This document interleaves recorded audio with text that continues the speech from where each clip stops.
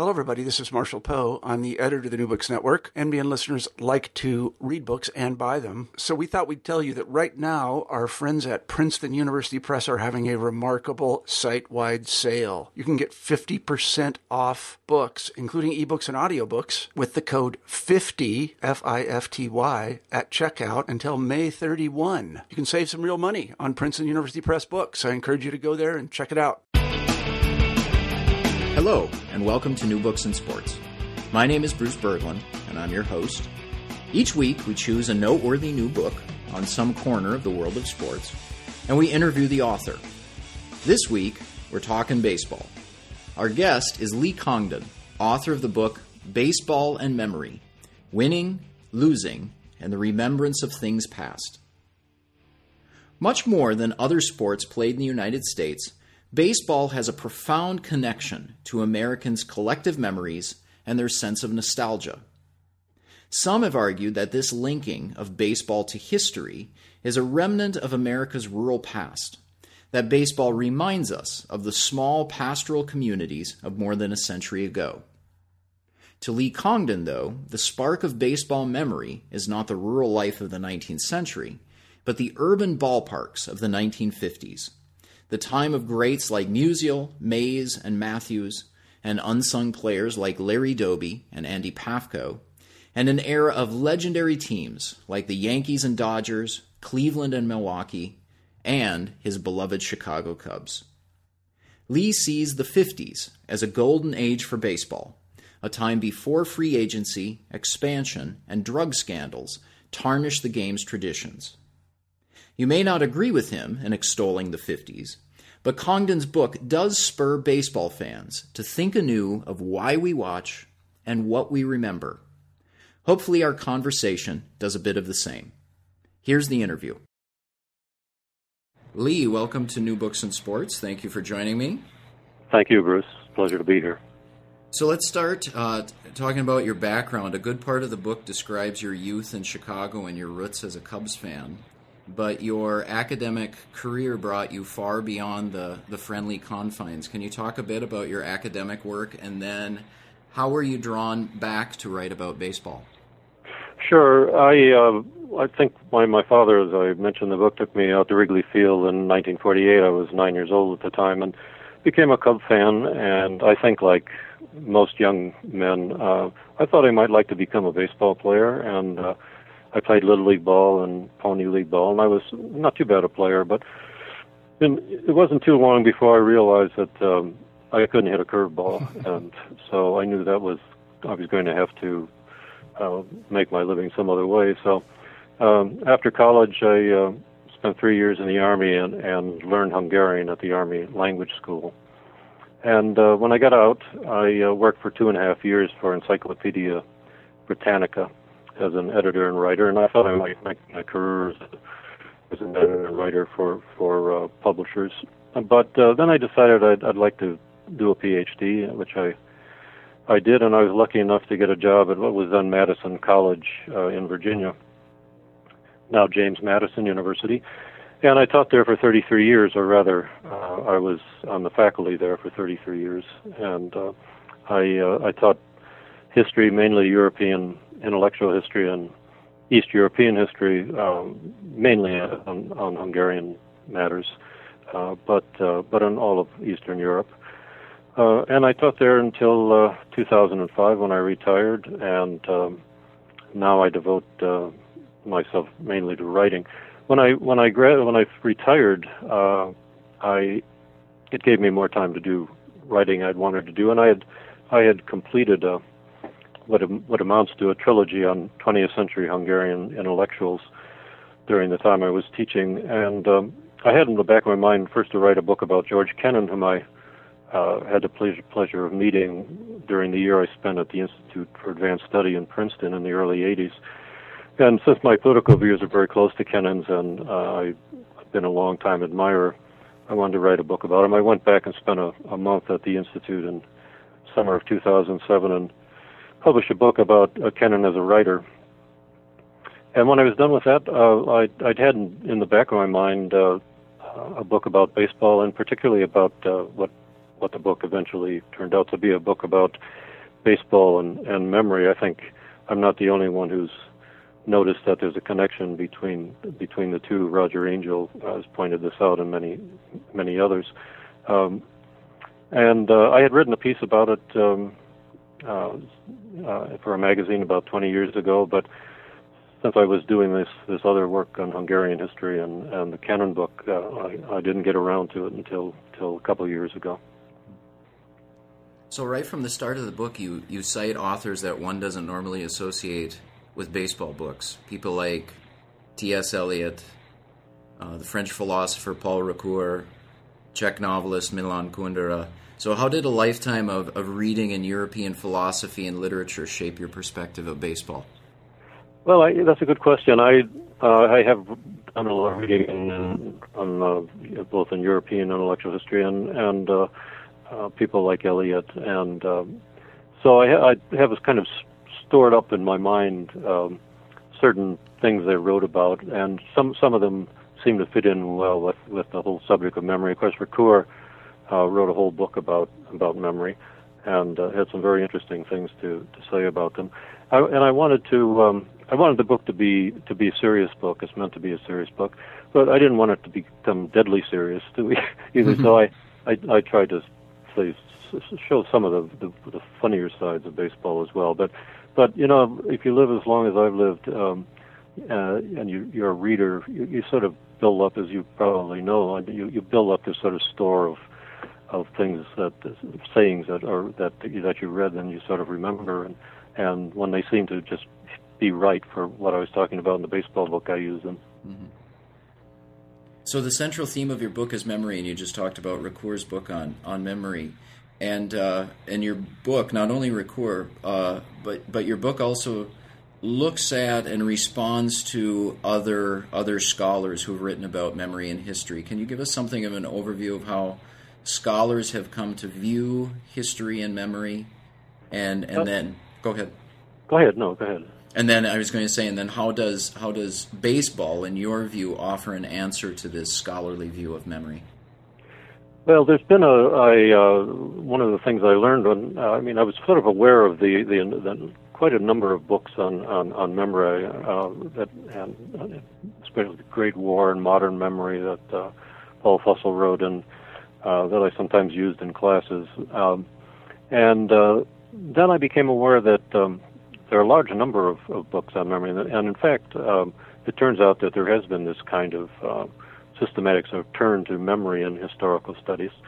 One of the things I found out when I read some of these books and read about the whole business of the turn to memory is that while this is not true of every book, in many of them the attitude is that memory is not really to be trusted, and that what we think we remember is in fact being a way of manipulating the public mind into thinking things that are untrue.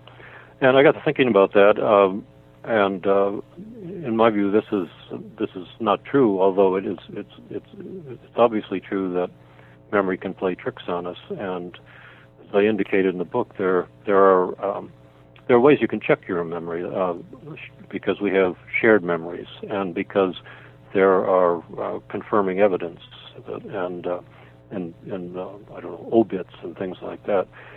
So that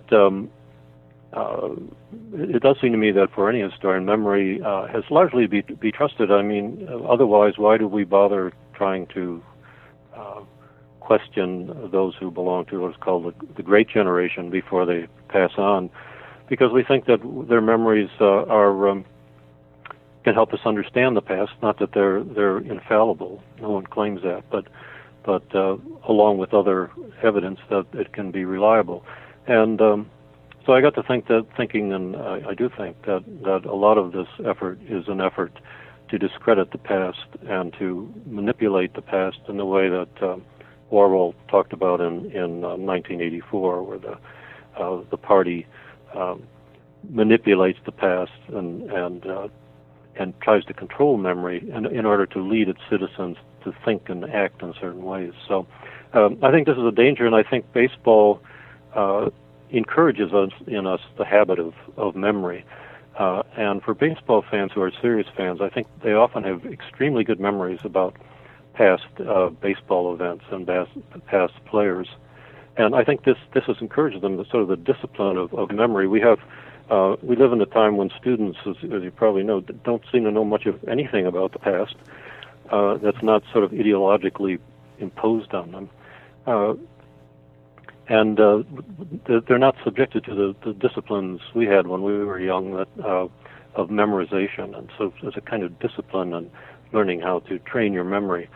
So I think baseball for serious fans is a help to encouraging this habit of memory, and I hope it helps encourage people to remember the past as clearly as they can, the way it was, so we're not being manipulated for political purposes. So your book covers really all eras of baseball history, but you pay specific attention to the 50s. And so this is the decade when you came of age as a baseball fan, but you make the argument, following others, that this was baseball's golden age. So what made the 50s special in baseball history? Well, gee, there's so much. That's a good question. I think that there are so many things. For one thing, there were fewer teams. There are only 8 teams in each league, and so it was fairly easy to follow what was going on in baseball. Now, some of these teams, 30 teams, you can hardly remember who they are. I think that since there were fewer teams, the players, the level of play was higher. There's simply not enough outstanding players to go around to 30 teams, not at least on the 50s standards. The game was always a business to some degree, of course, but it was a game too. Where now it's strictly a business, and partly that's because of the big money that's involved in the game now that wasn't involved in the 50s. Most of the players had off-season jobs because they couldn't, or they had difficulty living on their salaries, even though they were making more money than most American workers were making, but they weren't making these fabulous salaries. So I think it was more of a game that Roger Kahn called his famous book about the 50s Dodgers, 40s and 50s Dodgers as the boys of summer, whereas George Will called his book Men at Work, and because Mr. Will prefers the contemporary game, and there's something to that. It is more of a less of a game now than it was in the 50s.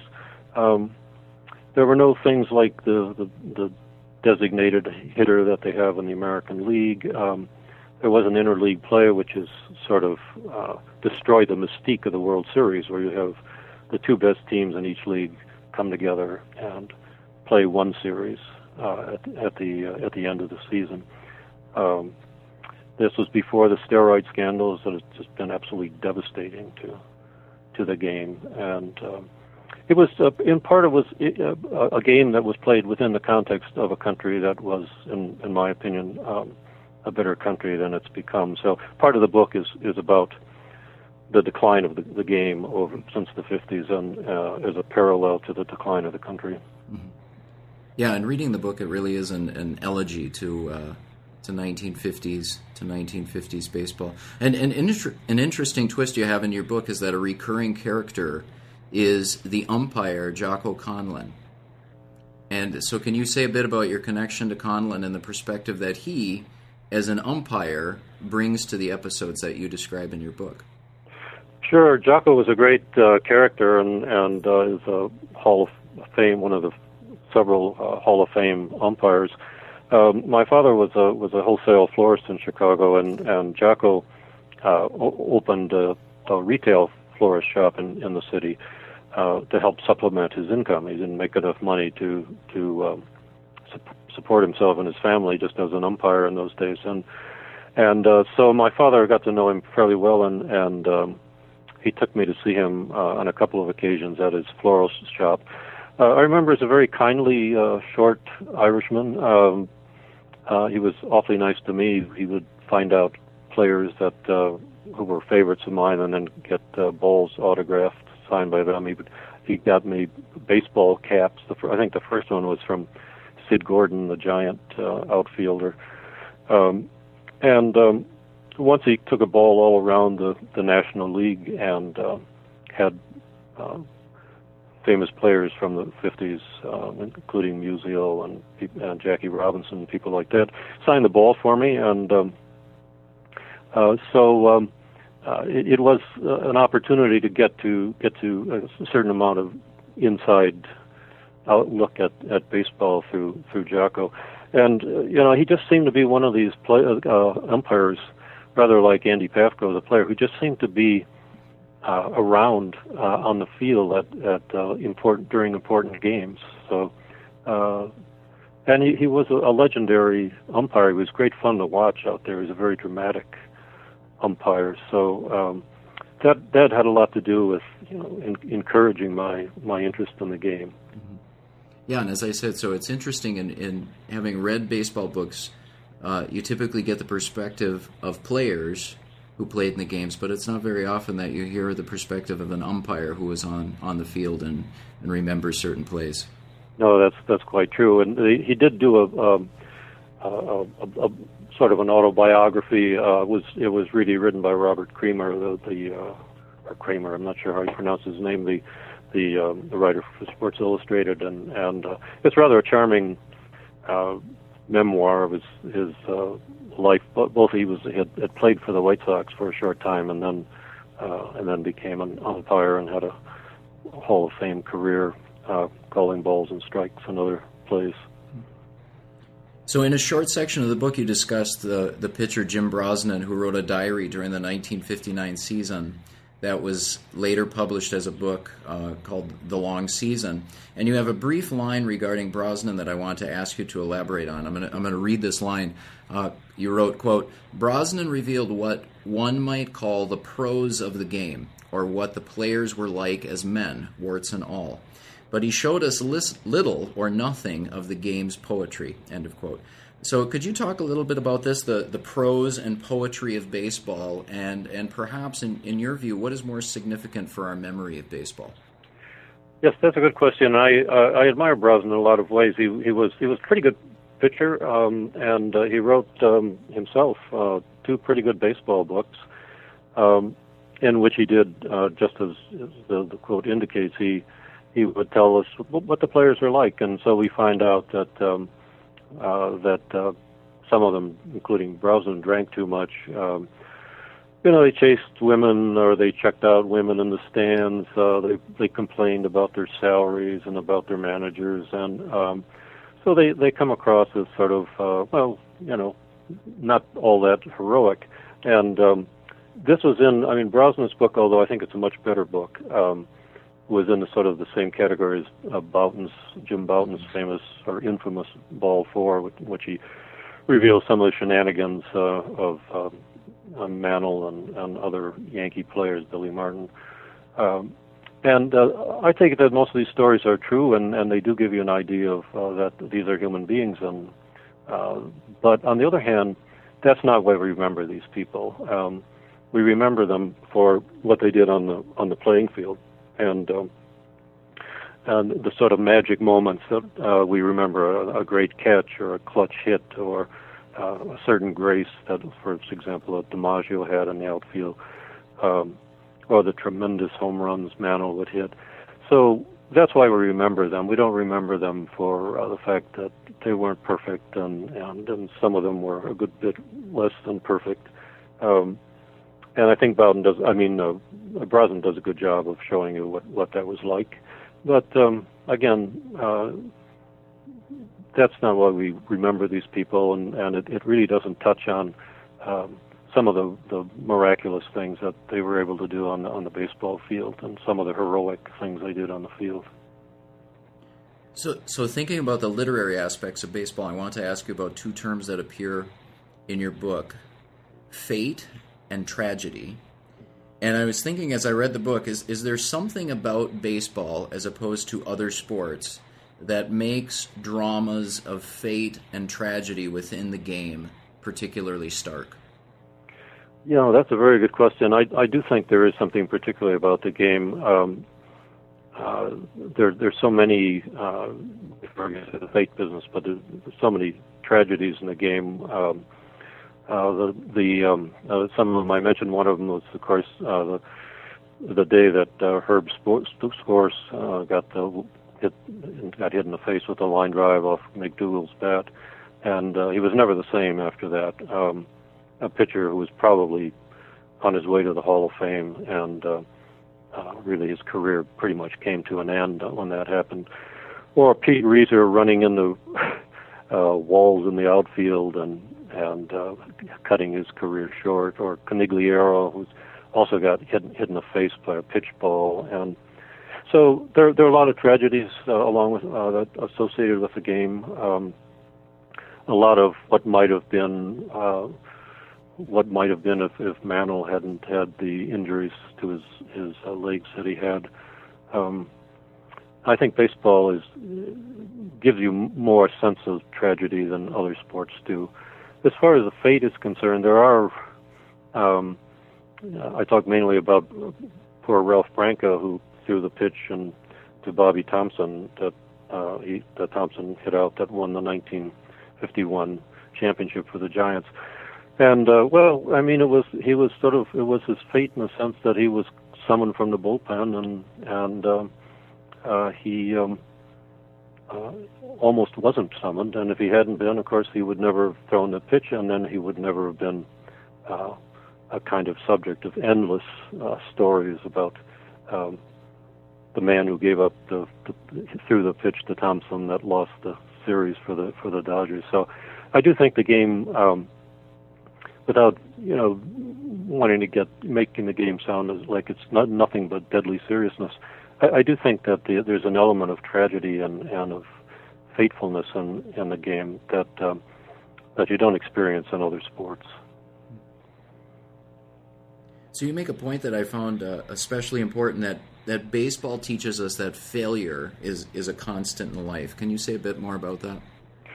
Yes, I think that's true. If you, as all baseball fans know, you don't have to be a Cub fan or Twins fan to know that baseball really is more about losing than about winning. Even the best teams, even the Yankees, fail to win the pennant more often than they win it. Although in the 50s it didn't seem that way.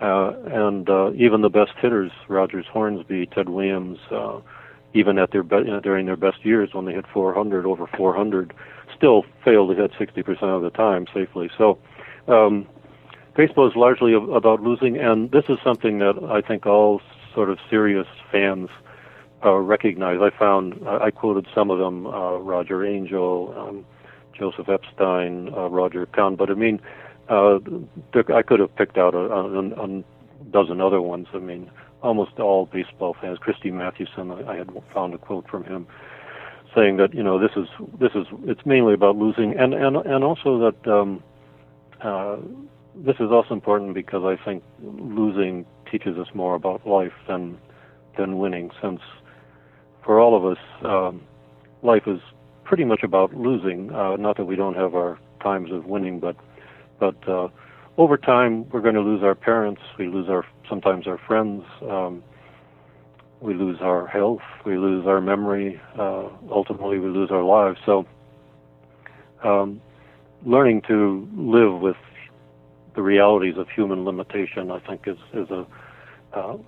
increases one's wisdom and understanding of life. And I think baseball, especially if you're a Cub fan, helps you to see it. Sometimes George Willis said, I think about Roy Smalley, the Cub shortstop, who was a favorite of my mother's, but not a very good player, said that he learned from Smalley that life is a vale of tears, and he meant this to be a light remark, but there's a serious edge to it too, and I think Will also sees this, that there is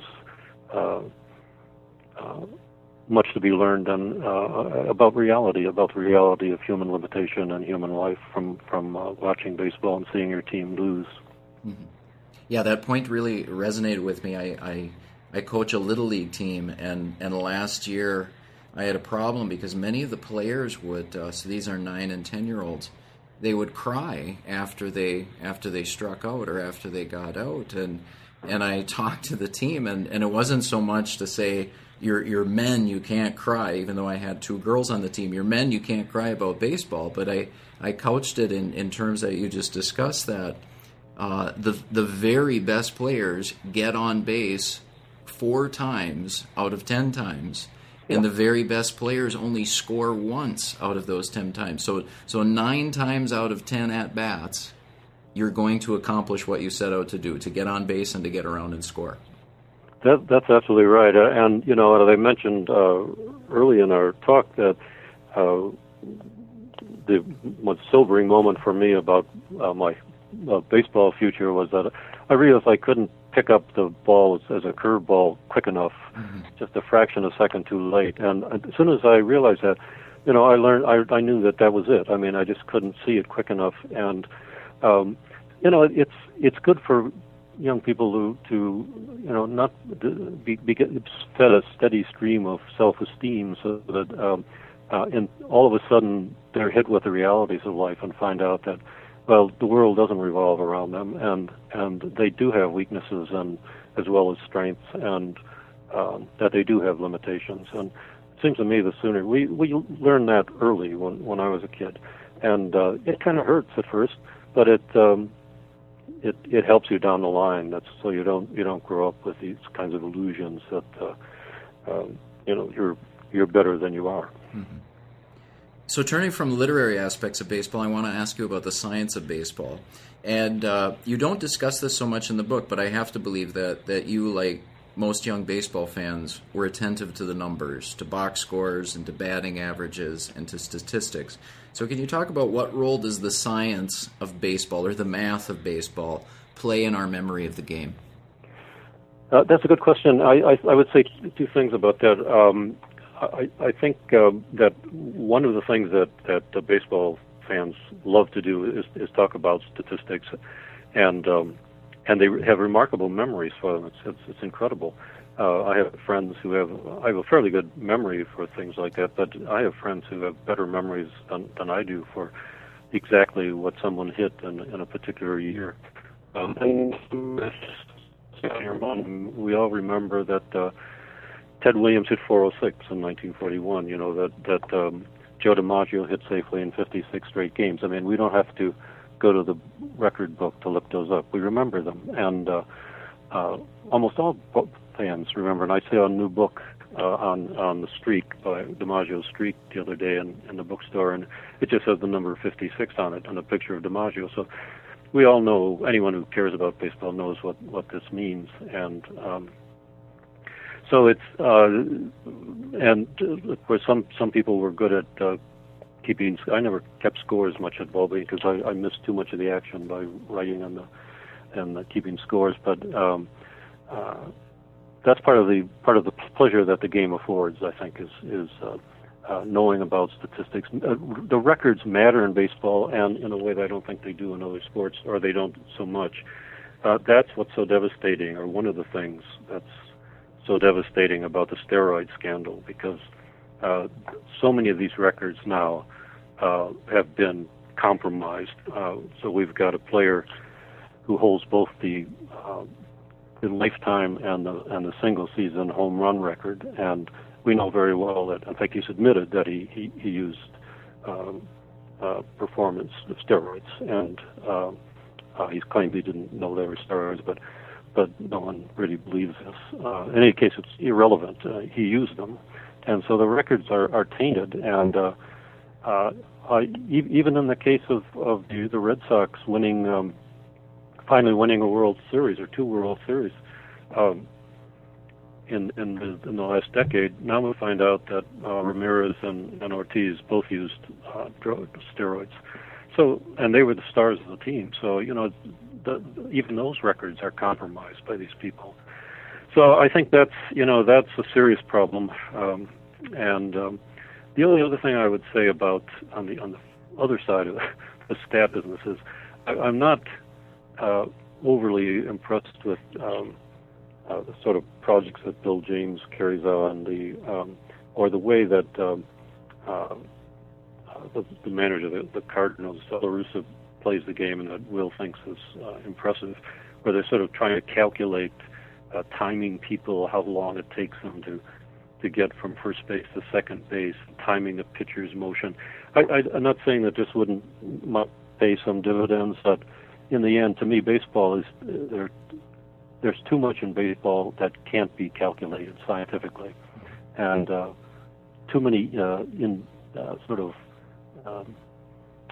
actions that can't be predicted scientifically. And in the end, I'm not very enthusiastic about managers who make decisions based on some kind of scientific calculation he's got on his computer. Mm-hmm. So I want to ask you about what we remember about actual visits to baseball parks, and you and I have been talking before the interview that about the fact that I just went yesterday to a ballpark. I went to see the Detroit Tigers play the Minnesota Twins. I went with my two young sons, and I was sitting next to a man who was probably your age, who has season's tickets. And, of course, one of the wonderful things about going to a baseball game is that you sit next to a complete stranger and you spark up a conversation that will last. That will just meander for about 3 hours with a perfect stranger, and then you end the conversation, you go your separate ways. So I learned from this man that he had grown up in Brooklyn and had gone to games at Ebbets Field. He then moved to Minneapolis and went to games at Old Met Stadium. Then he moved to Detroit and watched games at Tiger Stadium, and now he has season's tickets at Comerica Park. And I said to him, I said, so I've just been reading a book about baseball in memory. With all of your years of going to games, what are the great standout plays, the great moments that you remember from the games he watched? And he paused and he thought and he said, I don't really remember any great plays. He said, the thing I remember from Ebbets Field is that we could sit close to the field, close enough that we could talk to the right fielder. Mm-hmm. And after he said that, as I was sitting with my sons and thinking about games that I had attended with my dad, I realized I don't remember that many plays either. I can't think of a lot of specific episodes on the field. And I'm going to bring this back to a point that you make in your book, that our memories of baseball, of being at the park, are much more expansive and more sensory than just what we see on the field or even the outcome of the game. Can you talk about that? Yes. The experience of being at the ballpark certainly trumps any memory that we might have of particular plays. And although I think I do remember a handful of particular plays over the years that I saw, it is true that most of us would say pretty much what that gentleman told you at the ballpark the other day, that he can't remember a lot of specifics, but he does remember what it felt like to be in Ebbets Field in Brooklyn at the ball game, and everyone who was a Brooklyn Dodger fan and went to Ebbets Field says the same thing: the proximity that fans could be to the players, in the sense that they could even talk to them, they get so close to them, and the experience of being in Wrigley Field for Cub fans is very similar to that. So that even though we suffered through most of the time when we were out there, the Cubs lost.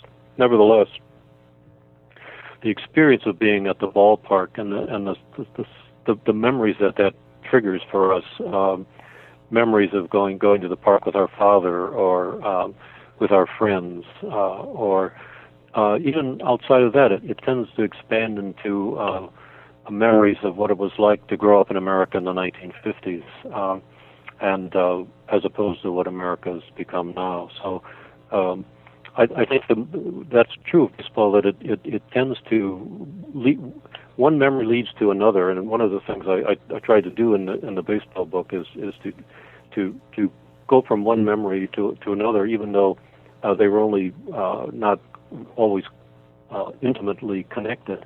But just the way the memory works, when you sit down and start thinking about things and you're remembering things, you remember one thing and that triggers a memory about something else, and pretty soon it's not just baseball anymore. It's a whole world that once existed, and those memories are precious to people, even though if they can't put their finger exactly on a specific thing.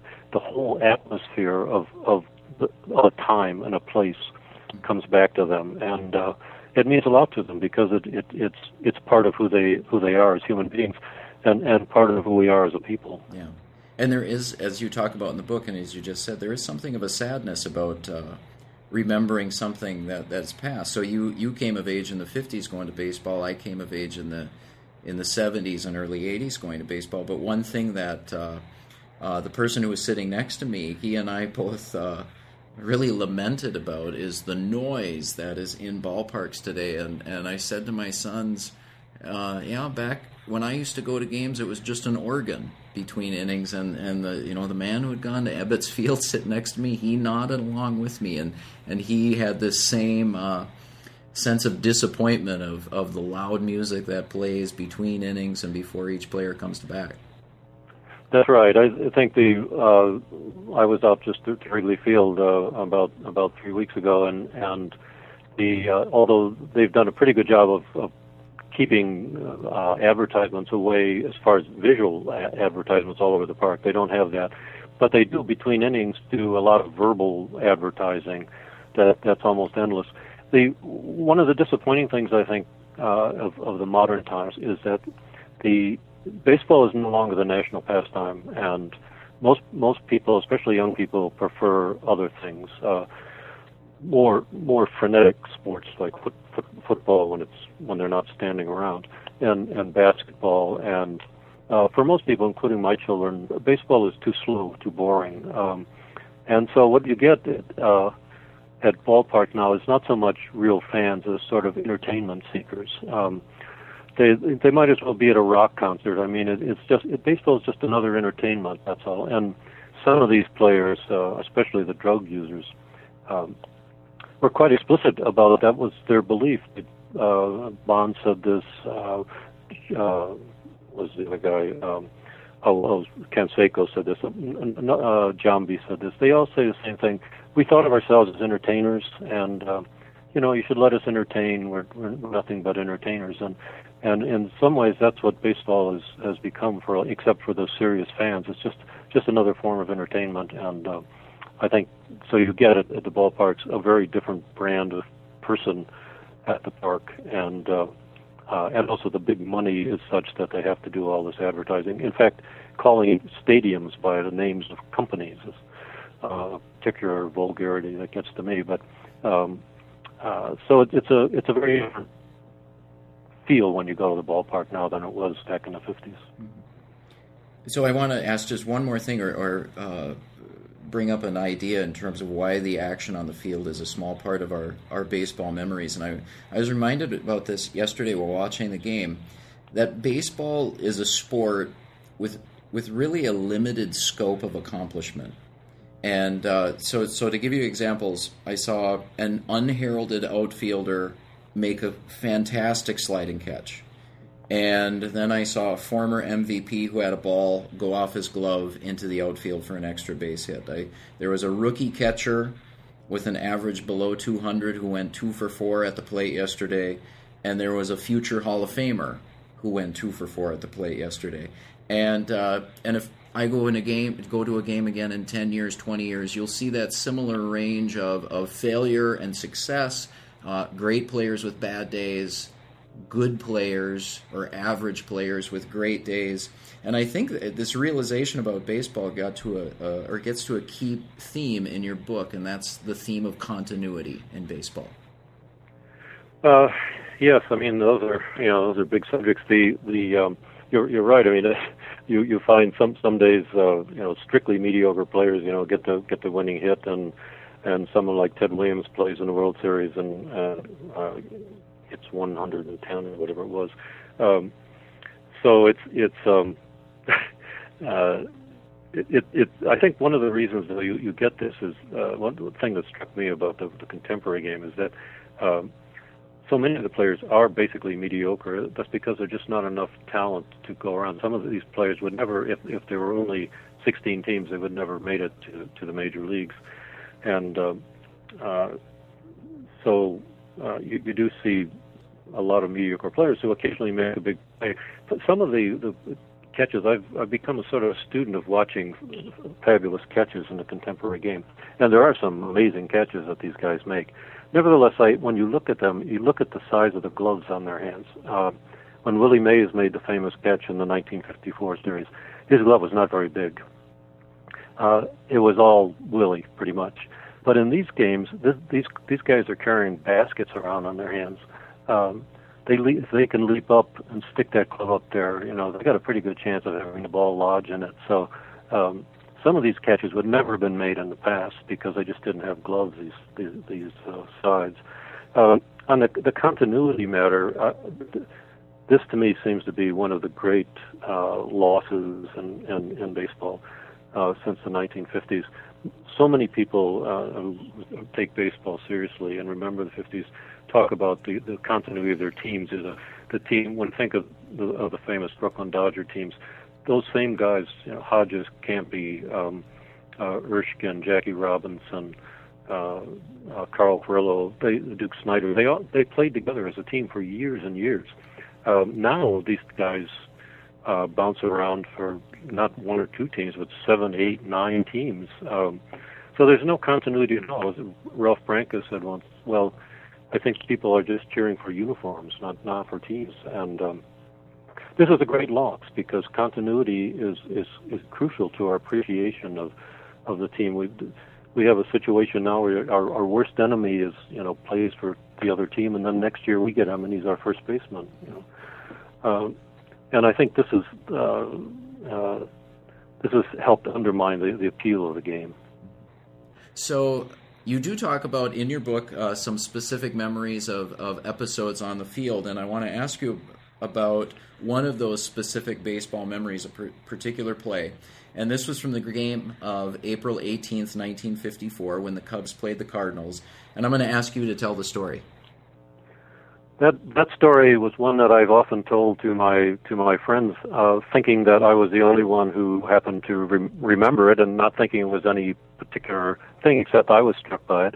But it turns out that this is a famous story often told about Stan Musial, and my memory of this was almost perfect, but not quite. I didn't remember the exact date, and I didn't remember that Paul Minner was the Cubs pitcher. But I happened to be at Wrigley Field that day, and Musial came up. And apparently as a man on base, I didn't remember that. But he hit a ball that I remembered being a home run, but apparently was a double on the right field line in the corner at Wrigley Field. And the ump called the ball foul. And so Musial came back, and I can still see him standing there leaning on his bat at home plate. He never exchanged a couple of words with the umpire just about what happened, but he didn't argue. But Eddie Stanky was then the manager of the Cardinals, and he came out and just went ballistic and screaming at the umpire. And this went on for several minutes before he was thrown out of the game. And when all the hubbub furor died down, Musial stepped back in the box. I think it was the next pitch, but I'm not sure of that. But it was that same at bat, and he hit the ball almost in the exact same place, except clearly fair for a two-base hit. So. That's just that story I've always remembered because it was so striking, and that's one of the great baseball stories. And as I say, apparently this is a story that is often told about Stan, although sometimes people get it at the wrong ballpark, and I got the wrong kind of hit, but it was pretty close. Okay, so I have a similar story, and I'm going to tell you my story, and then I'm going to have a question for you about our similar stories. So my story, and this is one of the few plays or episodes on the field that I remember. I was at Yankee Stadium on July 17th, 1990. It was a game between the Yankees and the Royals, and this was the night that Bo Jackson hit 3 home runs in his first 3 at-bats. And I remember the home runs, but here's the twist. I was sitting in the right field bleachers, but for some reason I remember that the fans were yelling at Jackson when he came out to play in right field. And I remembered all 3 of the home runs landing within feet of each other in the right field bleachers. And like you, I later learned from a Joe Posnanski article that actually Jackson was playing center field, and that the first of his homers went to center field, and then the next 2 went to right field. And so, as you acknowledged, your memory was almost perfect, but not quite. And as you said, other people have remembered that play with Musial as being in different ballparks. So this is something common with baseball fans, that we have a tendency to misremember or even embellish our memories from the ballpark. And I want to ask you, why do you think that is?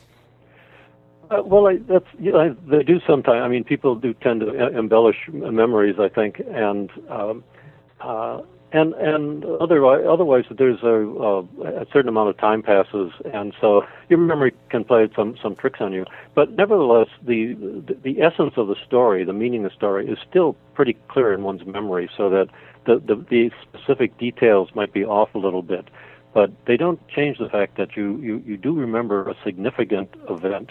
And you remember pretty clearly that happened. This was 1954. It was a long time ago. And I can remember that quite clearly, except for the double home run business. But I don't know. I think that this only shows that people's memory is not perfect, but it's on things that really matter the most. Memories are pretty reliable. John Lukács, the Hungarian-born American historian, has described history as the remembered past, and I think that's true. And that means that we're never going to have the past exactly the way it happens. But that doesn't mean that it's all made up, and no memory is to be taken seriously. That's not true. Memories are largely to be taken seriously. It helps if there's some kind of confirming evidence, like Poznański's piece for both of us. Mm-hmm. Yeah, and I like that phrase that you had. The meaning, even though our memories are wrong, the meaning of our memories is the same. That in both instances we witnessed a great feat by a baseball player, and when we got the details right, it doesn't erase the fact that what we saw was outstanding. That's right. So in many places in the book, you talk about your individual memories of games and people. Is there such a thing as shared or collective memory, and how does that function in regards to baseball?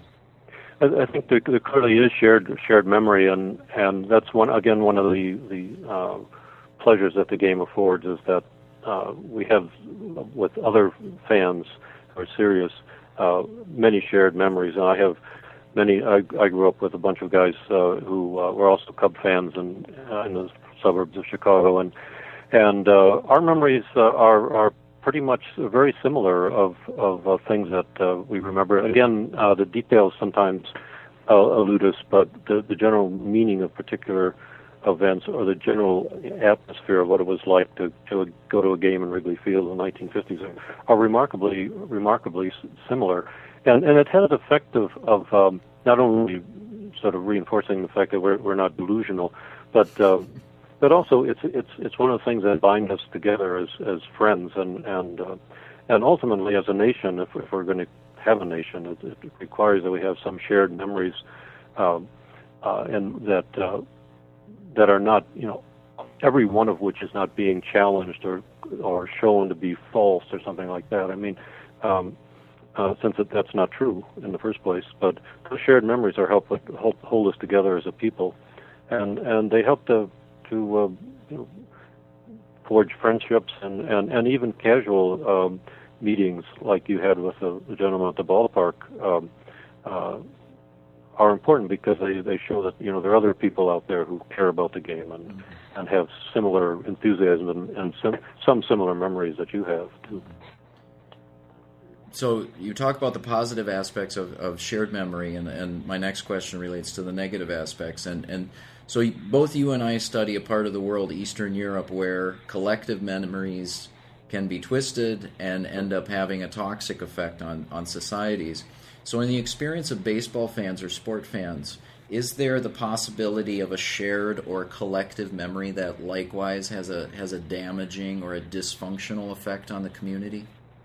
I think not if the memories are not purposely being manipulated for political ends. I mean, as you know full well, what went on during the communist period in Eastern Europe was that, and what that Kundera points out so well, is that there was a kind of organized effort to throw things down the memory hole that were inconvenient or make people non-persons. And when memory is being used for political purposes like that, it is toxic. But when memory is approached honestly and without political ends and views, I think it's all a good thing. With one exception, there is something that Paul Ricoeur calls sort of what do you call it, reconciled memory, which I take it he means by this forgiveness, and memories that exclude forgiveness in personal relations are not a good thing. I think there is a kind of excessive memory of certain things. Usually, things, harm that has been done to you by somebody that you can't let go of can often disrupt the life, and it can be toxic. Nietzsche wrote someplace that it's we need a certain amount of forgetting. I mean, and of course it would be a nightmare if we remember. There are people apparently who remember virtually every moment of every day of the last 40 years of their life, which would be a total nightmare, of course. So that you could have too much of memory, and it would be too much of a good thing, I think. But for most of us, that's not the problem now. Our problem now is that there's this kind of national amnesia, and young people really don't seem to remember anything or feel that they're responsible for anything that happened before they were born. All right, so my final question is, what are you working on now? I'm working on a book on Alexander Solzhenitsyn, and primarily on his relationship with the Orthodox Church in Russia. And my wife and I are Orthodox, and so I'm interested in the sort of the Soviets' attacks on Christianity and Solzhenitsyn's response to that. So that's sort of what I'm working on. So that's quite a range of topics that you've written about, that from Hungarian socialist intellectuals to baseball and now to Solzhenitsyn. Yeah, I guess it comes from, I taught at a school where I had to teach lots of different subjects, and when I worked at Britannica, I had to write about a lot of subjects, most of which I really shouldn't have been because I didn't know that much about it, but that was a job, and so I, just developed interest in a lot of things, and I still write about Hungarian subjects, but mainly in book reviews and short essays. Mm-hmm. And do you get to games much now? Not very often, no. I've been to one game up in D.C. at the new Nationals Park, and I did get to Wrigley Field because it was our college reunion we went back for, and so we got out to Wrigley Field. But I don't get to many games. My interest in the game is I still like to watch the playoffs, but my interest, because my opinion of the modern game is so low that I don't follow the game anywhere near as closely as I used to growing up. Mm-hmm.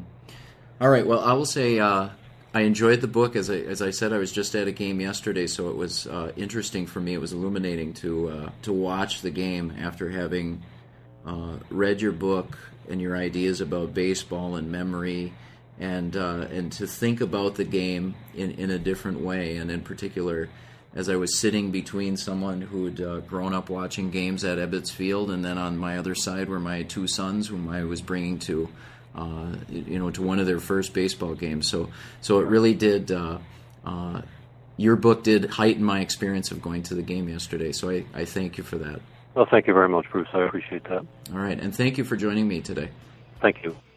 You've been listening to an interview with Lee Congdon about his book, Baseball and Memory, Winning, Losing, and the Remembrance of Things Past, published by St. Augustine's Press. New Books in Sports is part of the New Books Network, which offers more than 70 channels of podcast interviews with the authors of new publications. If you like what you heard, please visit the Facebook page for New Books in Sports, where you can give us your feedback, get announcements of new interviews, and find links to thoughtful sports writing from around the world. I'm your host, Bruce Berglund. Thank you for listening, and enjoy your week.